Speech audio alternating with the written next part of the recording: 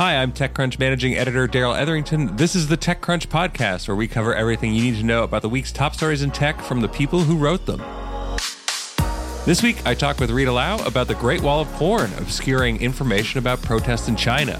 And Ron Miller comes on to recap the AWS reInvent event and his story on Salesforce CEO Bret Taylor stepping down. But first, I'll break down the biggest stories in tech. It's that time of year when Spotify reminds us all it knows us very intimately with Spotify Wrapped. This year's a bit different, though. Spotify was beat at its own game by a third-party app called InstaFest, which provides a poster of your very own personalized music festival. It's a free app that requires you to grant it access to your Spotify account, but you can revoke that at any time. The app was instantly popular, and its developer also recently added support for Apple Music.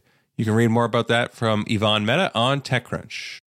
Elon Musk's Twitter needs a lot of work to get shipshape in order to comply with new governance rules introduced by the European Union. EU regulators warned Musk directly that the service needs to make a number of changes in order to get in good standing with its Digital Services Act, which goes into force for large companies like Twitter in February. Failure to comply with the Act's requirements, which restricts how online ads can be targeted and requires reporting around automated content moderation, can trigger fines of up to 6% of a company's global annual revenues. Read more about this from Natasha Lomas on TC. BeReal won App of the Year in Apple's own annual awards for its app marketplace and also earned top app as adjudged by users of Google's Play Store. The social app limits posts to once per day at a random time determined by the app itself. There are no filters, and the capture includes both a view from the phone's rear-facing camera as well as the selfie cam. You can check out more of the year's top apps from Sarah Perez on TechCrunch. First up, I talk with Rita Lau about how the Chinese government is using Twitter bots to obscure information about widespread protests. Hey, Rita, how's it going? I'm good. I'm looking forward to my first podcast with TechCrunch. Oh, we're excited too. Yeah, it's great to have you, and I'm sure you'll be back a lot of times. Yes, look forward to that. But you had an article this week that you wrote with Catherine about something happening on Twitter where news of recent protests is being obscured by other content. Do you want to tell us a bit about that article and what exactly is happening? Yeah, sure. So basically what happened was all these Twitter bots was obscuring legitimate search results of Chinese city names. And what happened was that there's recently been a wave of anti-COVID protests across major cities in China. And because this topic is strictly censored on all the local Chinese social media, people are pouring onto foreign platforms like Twitter and Telegram to disseminate information and kind of help organize the protests. But these platforms have long been censored in China, so people were using VPNs to access these platforms already. But once they've got onto Twitter, if they want to search like real-time protest events in major cities, all they get is this wall of porn and escort ads and gambling content. And so it's just make it really difficult or actually impossible to find any real, genuine results from genuine users talking about these protests. Because literally every few seconds, there are new porn ads and, and escort ads popping up in these search results. Yeah. So is that, I mean, it's maybe for some of our listeners, it may be like a novel or maybe something they haven't heard about before, but is that like a common tactic used on some of these networks where people are trying to find information that like all of a sudden you have all this bot content coming in to try to obscure genuine results? Yeah, I don't think this is new. So in the past, before this wave of protests, and it's worth pointing out that these anti-COVID protests, like nationwide protests in China, are very, very rare. The act of defiance against the government is very rare. And the fact that these protests spread like a virus overnight makes it even more impressive. So before the protests, if you try to search China cities in Chinese language on Twitter, you usually see a few of these escort ads. But I think since the protests broke out, there's just been a significant spike in the number of ads. Like before, you could still see real location-based relevant stuff. But since then, there's this independent researcher who did a crawl on these search results, and he saw that since this past weekend, there's just been a spike And most of these accounts are managed by bots. They're not genuine. But we can't really prove that they're government directed, but that it's being widely believed that these accounts are state related. Right. Yeah. And you have that embedded in the article. You've got the results shared by that researcher, and it is quite stark. Like, it's very evident, right? And all of the axes are labeled, which is, not common in tech charts, but these ones have them all. So you can see that it's a really significant, steep increase in activity and, timed quite, I guess, coincidentally, some would have you believe, with the protests, right? But it's, so as you say, right, like, you can't really attribute it to the state, but there's good reasons to suspect, given the timing and given, what it accomplishes, which is, like you said, obscuring the ability for people to communicate about this and perhaps coordinate efforts or things like that, right? Right. And there was a nice Washington Post article on the same topic. And the journalist, he managed to talk to an ex-Twitter employee who told them that, it's not uncommon for the state to use this technique of bot content to kind of obscure the results that people want to see. And it's also apparently that Twitter was aware of this problem a few days ago. But till now, if I check it, it is still spam with these porn and escort ads.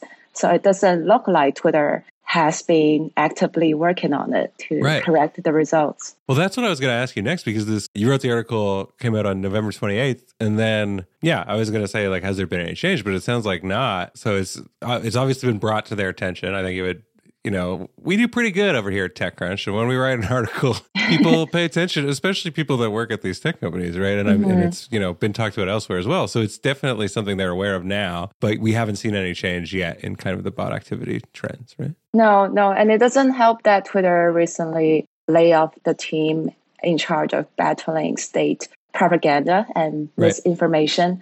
So who knows who's working on it, even if they're aware. Right. Yeah, that's true. I mean, I don't know, because Elon has his, like, what is it, the 10th floor of heroes, his software heroes. And no one knows quite what they're doing there, but it's probably not this. It's probably like trying to figure out a way to sell subscriptions again or something so that he can make some money. Right. Because he's not making any money right now. But it is, I mean, it's doubly ironic because this is the thing very specifically that, Elon had said early on in his plans around the Twitter takeover that it was one of his priorities was fighting bots on the platform. Now, that's a huge category. I mean, there's lots of different kinds of bots on the platform, but one would assume, this is a textbook classic exploit of that problem. Yes. And you would assume maybe this is something he would want to target, but seems like not, right? Nope. There are definitely big holes to be filled.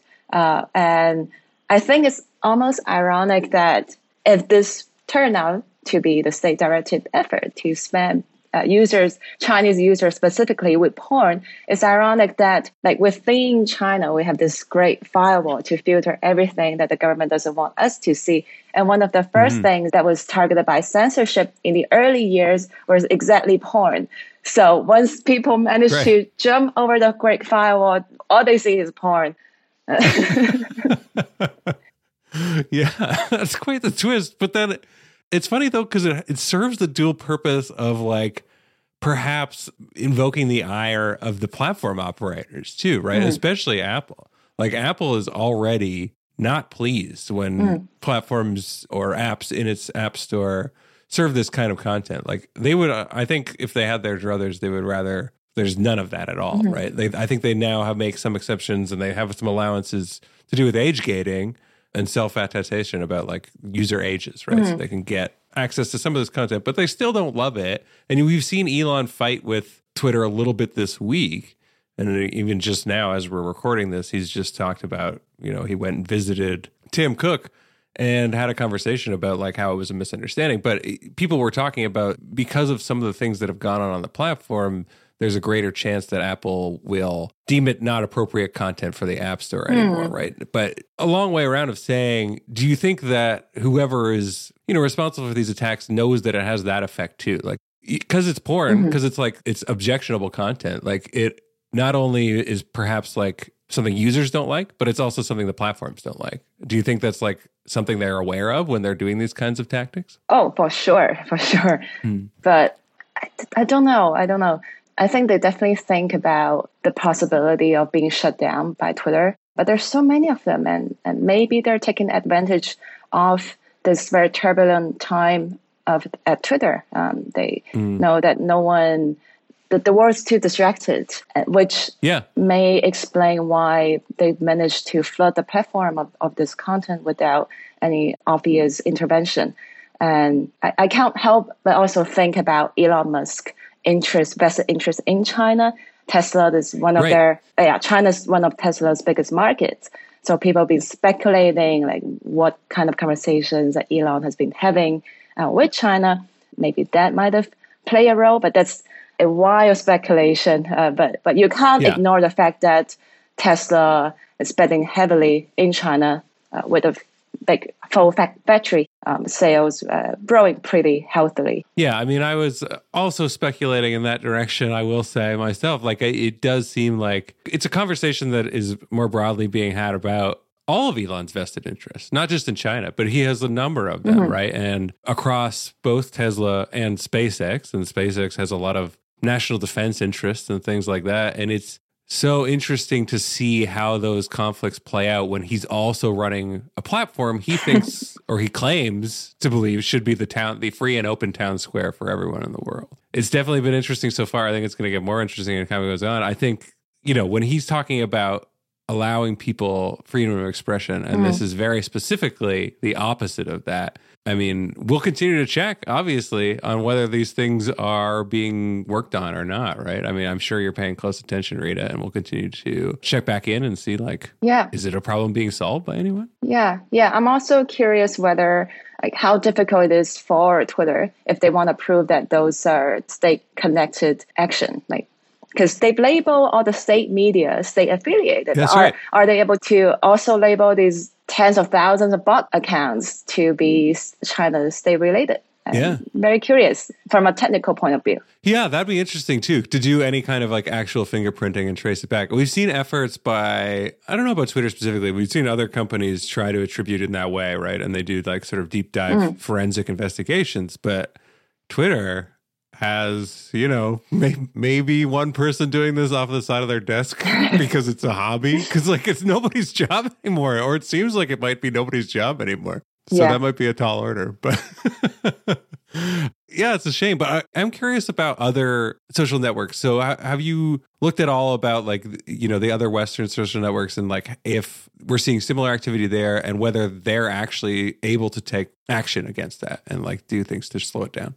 Yeah, so Telegram is the other big platform that these protesters have been using, especially to organize where they're going to go, where they're going to meet. And I've heard reports by protesters that the police managed to track them down within Telegram groups, and they come visited them at home and take them away based on their activity on Telegram. But I think that also is attributed to the fact that some of these Chinese users are very new to Telegram. They're not hiding their real identity, and they're using Chinese phone numbers to register on Telegram. So all the Chinese phone numbers are tied to one's real identity. It's not like you can buy a pay-as-you-go number without showing your ID. So the police can easily track down who you are and where you live if you use a Chinese phone number to sign up for Telegram. And so I'm seeing a lot of discussion within Telegram groups to warning each other, not just to use a Google Voice number. Or just change your profile picture. Don't use the one that you're using on WeChat, and don't use any names that can give off who you are. So I think, it's all very new to these Chinese activists. Yeah. But police been able to track them down, and I'm seeing screenshots. I can't verify the screenshots, but I'm seeing screenshots that are supposedly to be conversation within the police department or the state security department telling the force going after the protesters to look up people's phone, on the street, to just stop people and check their phone, whether they've installed Instagram, whether they've installed Telegram and Twitter, and based on that to evaluate their involvement in the protests. Right. Yeah, even just having them could be indemnifying, right? Because it's why Yes, else? definitely. Definitely. People are talking about having two phones. Like if the police stop them, they give their Chinese phone instead of the other phone. Yeah. And it's interesting to think about those because those are all things that are not, like it's not the networks or the device makers. Those are exploits that are beyond, right? Like they're outside of the control or sphere of those people because it's like, it's just a human being on the street that you go and like, Apple's not going to architect like false home screen 1 and false home screen 2 for people or something. Like, they've sort of gone to the end of it, but then there's still all these ways that you have to work around. And that's where the community probably comes in and advises people of like, no, here are the ways to do this responsibly in a way that, protects you and protects your identity. Yes. Yeah. I think Apple could do better. They could do better. They absolutely could do better. And they're definitely not going out of their way to help anybody. And in fact, quite the opposite, probably. Not at all. Yeah. Not at all. Apple is also the reason why, it's complicated. VPNs are technically illegal in China, and you can't find any VPN apps or the major ones in the Chinese Apple App Store. Yeah, well, we're going to keep paying attention to this, of course, and reporting on it. And yeah, I do hope, it's a shame that Twitter is using this way. It's like, it's one of the ways we make a lot of jokes, right? Like there's a lot of jokes on Twitter about sort of the state of it and what goes on with Elon. But when you see the real felt impact for people who were using it as a means of communication for like real change, and you see once he's gutted the company and it's kind of a shell of its former self, but it still has all these great network effects, but then it can't have the same impact that it used to. Yeah. You realize that it is really a tragedy that it's in his hands and that he's the person controlling it, as opposed to just like a funny joke as we watch it kind of burn to the ground over here, right? Yeah. Anyways, thanks very much, Rita. It's been great talking to you, and we'll have to have you back on the show sometime. Yeah, great talking to you too. Thank you. Next, Ron Miller comes on to talk about the AWS reInvent event, as well as why Salesforce CEO Bret Taylor is stepping down. Hey, Ron, how's it going? Good. How's it going with you, Daryl? Pretty good, pretty good. Nice brisk morning here in Toronto. I'm sure it is there in Boston. It really is. It's starting to get cold for sure. Yeah, yeah. But this week, focus was on Vegas, a warmer place. I wasn't there, but I was focused there. Yes, that's right. But what was going on there? So we had AWS reInvent, but can you give our listeners a little bit of an idea of what that is? Sure. So that's this annual customer conference that Amazon Web Services, which is the cloud infrastructure and platform arm of Amazon that makes a ton of money. They get together every year in Vegas for this huge event. I wasn't there in person. Frederick Laudenbaum, our colleague, was. So I don't have a sense really of the size and scope of it. In past years, it's been pretty large. I know last year it was a bit smaller, but the whole idea is to get customers together to make big announcements, to kind of do training and get people excited about the AWS ecosystem. So that's the idea. How well would you say they accomplished the goal this year? That is a good question, Daryl. So, from a coverage standpoint, what we covered, and I wrote this down, last year we wrote 28 stories. Right. Which is a lot of coverage for one event, right? This year, by contrast, we wrote 17. So it wasn't because we had fewer resources on the event, because it's a huge event. It was because the event itself seemed to have fewer, mind-blowing announcements. And in the past, Amazon and Amazon Web Services have been known to be this constant innovation engine.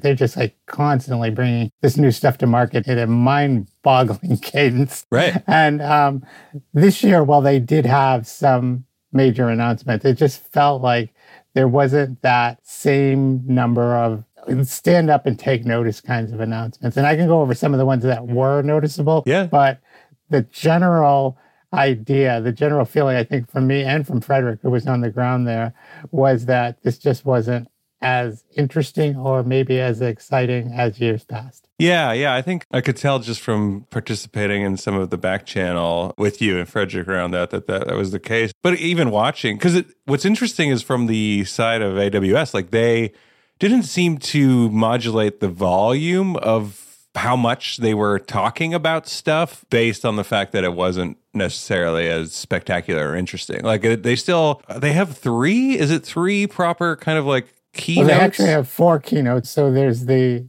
big keynote on day one, which is the CEO, Adam Selipsky, makes all of the supposedly major announcements.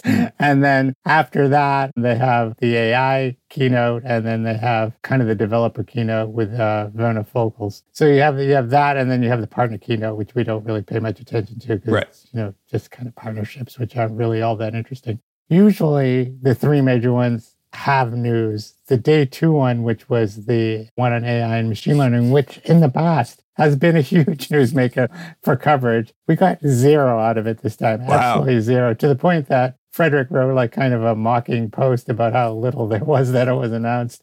And it was a little bit shocking. The two on either side of that did have some news and some substantial announcements. To me, like when you get to be as big an ecosystem as Amazon Web Services is, you start to get to a point where you've got hundreds, maybe thousands of different products in this system. And like the more you just add, the more it's like, if you think back to Office and in the old days, like Word, you would just like start getting features like lobbed on one after the other because there just wasn't a lot left to do. And I'm not saying that Amazon Web Services is done, but there was a lot of stuff that was like, okay, this is a new feature on this existing product, or this is a feature that kind of allows you to do things with these several services to make it easier to do it so you don't have to kind of do it manually. This is important, but it's not exciting. Right. It's a little bit gilding the lily, I guess, it sounds like, right? Which is what you were talking about with Office, too. Because Office, once you got to the point where it's like, it's a very competent word processor, which is what you want it to be, or with Word, right? It's like, after that, you're just kind of sticking things to it, right? But yeah. So you did mention, though, there are some exciting announcements that you did find interesting. I mean, exciting in big air quotes, but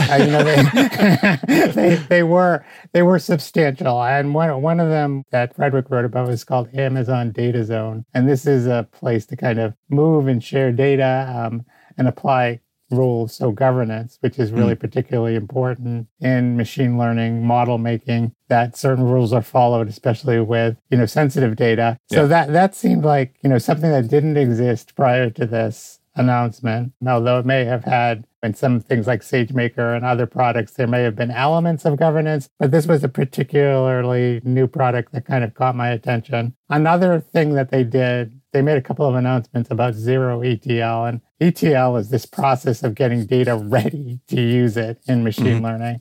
And, it's not something that data scientists or data analysts particularly enjoy doing. It's a task that needs to be done to get data ready so that you can actually use it in a model. And Amazon is now moving towards what it calls zero ETL, which is a huge deal. That if you don't have to do this ETL step, it's taking out a lot of the pain of dealing with the data that you have to get into your model or into your algorithm or whatever it is that you're building. And there were a couple of things that they're doing around Aurora, which is their database, and Redshift. So this is the first steps. And I think this is the first announcement that they've made, if I recall correctly, about the zero ETL concept. And that's a huge deal. The closer they can get to that, that's pretty exciting for people who deal with gobs of data if they don't have to do that anymore. Yeah.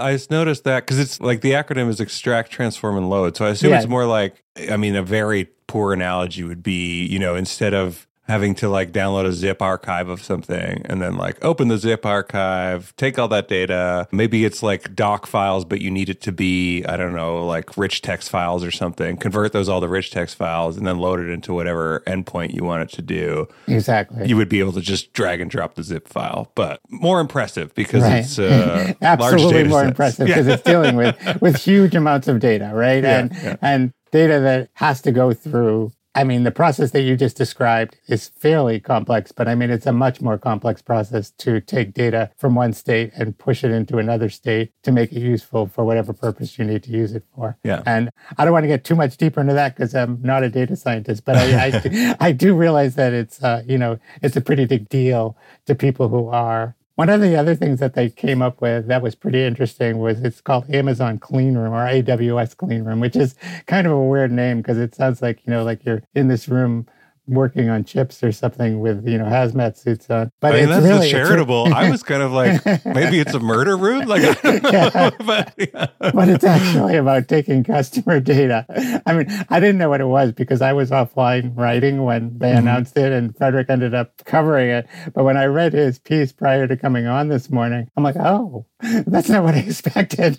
So basically what it is, it's taking customer data from various sources, taking it into one place and making it useful. So if you took that zero ETL idea, but you took it and you applied it to customer data, it's giving a way to move customer data around to make it useful. And again, this is something that, whether it's from a data lake or from a customer data platform or, any number of sources that may be storing various types of data about a customer, but this is particularly customer oriented, that you want to get into one place to make it useful, right?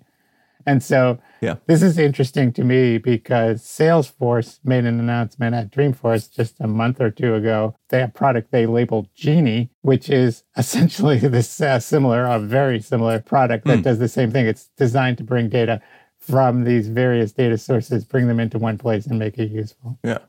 Cool. Well, I think in general, it seems like the trend there is towards reducing friction, just making things much easier and less complex on the user end, right? And I think that was, if you look thematically at the things that were worth kind of paying attention to and what we wrote about, a lot of it had to do with that, what you just talked about, like making things easier either to connect or to move or to work with in some way. Right. Cool. Well, thanks for that overview. I think there is, like you mentioned, lots of coverage on the site, though not as much as in previous years, but that's appropriate. And also, I wanted to talk to you about something different, but, in the same ballpark, I guess, high level. Salesforce had a really surprising departure this week. So can you tell us a bit about that? Yeah. So quite out of the blue, Bret Taylor, who was co-CEO along with Mark Benioff at Salesforce, announced that he was leaving this week. And it was pretty shocking news, I think, to most of us who cover the industry. It was not something we expected. And one of the big reasons for that is because Bret seemed to be being groomed to be the heir apparent to Benioff whenever he decided to step back. Now, you may recall, I think you actually wrote the story when Bezos announced that he was going to be stepping back and just be in the chairman role and that he was going to have somebody else, which eventually turned out to be Andy Jassy, be CEO and run the day-to-day operations of the company. We had speculated that Benioff was probably ready to do something like that in the next couple of years. He's a wealthy man. He has his philanthropy projects. He really loves Hawaii. And I kind of thought that at some point in the not too distant future, he would step away and, go live in Hawaii and deal with his charity projects and maybe, as state chairman and keep his fingers in Salesforce, but step back from that kind of constant onslaught that he's been on for, 25 years or so since he started Salesforce. It's been his company, really. And so it was surprising when the guy that we thought was going to be put in charge after he left walks away from that possibility. Right. Yeah. And I think it wasn't just outside observers that were surprised, right? Like I saw an article that Stuart Butterfield, Slack CEO, also said that it was surprising and that I think the exact quote was something around the lines of like, there's no way to spin this as a good thing, which, and there isn't. I mean, this is a guy, aside from the fact, if you think that he was going to be the guy who takes over, right? And that succession plan is now broken. Bret's a smart guy, and he did help engineer that $27 billion deal to buy Slack. It was a conversation. It began with a conversation between Stuart and Bret about the funny thing is Stuart Butterfield approached Bret Taylor about buying Quip, which was the company that Bret started and then Salesforce bought, which brought Bret into the company to kind of bring the convoluted history into focus. But Bret turned the tables and says, no, we want to buy you. And then they ended up, in negotiation, and that happened. And so that he was the guy who kind of put that together. And I don't know if he was co-CEO at that point. Prior to that, he had been president and chief operating officer. So he had these, lofty titles all the way along. And he moved pretty quickly from when Salesforce bought them, which was in 2016. They bought Quip, which was his company. And then he just kind of moved up through the ranks. And again, so it seemed like, wow, this guy is like moving. And, Brett Taylor, he worked at Facebook. He helped found FriendFeed. He worked at Google. I think he helped launch Google Maps. He's been all over the technology landscape for the last 15 or 20 years at some of the key companies at key moments. And this seemed to be his moment. And then he up and walked away. Yeah. I mean, it's really one of these ones that you imagine we'll probably be picking apart for quite some time, right? I'm sure you're having conversations with people. Absolutely. Yeah. About the why, like what is the why here, because, sure, he wants to go build again, right? Yeah, I mean, that's the story, right? Everybody's kind of... We hear that a lot, and it's usually a euphemism for something else. Right? Yeah. What did somebody say? It was the Silicon Valley euphemism for spending time with friends and family. Right, yeah, exactly. Which is a euphemism in itself. So, yes. But it's like, was there political intrigue going on in the background? And I haven't heard anything specific that there was, but there's been a lot of speculation that maybe the line of succession wasn't what Brett wanted. Maybe he wanted it to go faster. Maybe Mark decided he didn't want to leave, as soon as he had anticipated leaving. But one interesting aspect of this to me was Mark's reaction. When he was on the earnings call and he went on CNBC for his call with Jim Cramer, he looked genuinely upset. I mean, this was not... Yes. And I mean, he seemed gobsmacked by the news. Like it came out of left field for him. Right. And I wrote a story yesterday that said it surprised everybody, even Mark Benioff. Yeah. I mean, that's pretty shocking when his own, mentor didn't see it coming. Right. Yeah, that's like the part that I think is the most bizarre and doesn't... Because then you're thinking like, oh, well, so if he didn't see it coming, like it's not like... Probably internally there was a falling out, and then because then you would expect there to be less of that kind of reaction, right? If there was a falling out behind the scenes, it would be more PR. Right. I mean, he's like, whoa, I mean, like he was like almost in tears making this announcement, and he seemed genuine and authentic to me when he was making this announcement that he was really, really upset that this was happening, and that says to me like he didn't see it coming. Yeah. So, I mean, one other job that Brett had was he was the board chair at Twitter. Right. So he took over that in the first week of December last year, which, by the way, was the same week he was named co-CEO. So I remember writing a story like, it's been quite a week for Brett Taylor. Yeah. And then a year later, he's got neither job. So it's pretty bizarre, right? But if you think about what's been going on at Twitter for that year, I mean, that had to be pretty exhausting. Right. And, I was slacking with Ingrid London, the other day about this. And she's like, maybe he just like burned out That's over totally, that, yeah. It's a thing that you don't see happen that much at this kind of level, but it's also like a totally human response that I think is very reasonable to expect may have happened, right? So anyways, I think, you'll continue to report on this probably, and there'll be lots of like reaction and industry reaction over the next couple of weeks, I'm sure. So, yeah. I mean, and then what happens now? Yeah. Is there a new co-CEO? I mean, can you replace a guy like Brett Taylor, like, just plug somebody in? And interestingly enough, yesterday afternoon, the Tableau CEO, Tableau is another company that Salesforce owns, also announced he was stepping back, which caused me to tweet, is there something in the water at Salesforce no kidding. this week? So again, these kinds of acquired companies, whether it's MuleSoft or Tableau or even Slack with, Stuart Butterfield, like those guys were the deep bench of experienced CEOs, along with Brett, that, Mark could tap into for these kinds of roles. So now, Adam Selipsky was at Tableau. He went to AWS. This guy, whose name I'm sorry escapes me right now, but he took over at Tableau. Now he's leaving, a little over a year later. So, these kinds of experienced people, there's plenty of experienced people at Salesforce. It's a huge company, 70,000 people. But, it makes you wonder, what is the succession plan going to be now moving forward? Yeah. And how easily can Mark Benioff kind of extricate himself from the company at some point, the way Jeff Bezos did, if he wants to? Yeah. Big open question. But thanks very much, Ron, for joining us. This is a very interesting discussion. Lots to digest here for sure across both these things, but I really appreciate it. Well, thanks for having me. That's it for this week. Thanks for joining us. Next week in LA, we're hosting our dedicated space event, TC Sessions Space, on December 6th, and tickets are still available. So go buy some. Be sure to check out all the other TC podcasts, including Found, Equity, Chain Reaction, and the TechCrunch Live podcast. We'll be back next week. The TechCrunch podcast is hosted by myself, managing editor Daryl Etherington. We're produced by Maggie Stamets, with editing by Kel Keller. Bryce Durbin is our illustrator. Alyssa Stringer leads audience development, and Henry Pickavet manages TechCrunch's audio products. Thanks for listening, and we'll be back next week.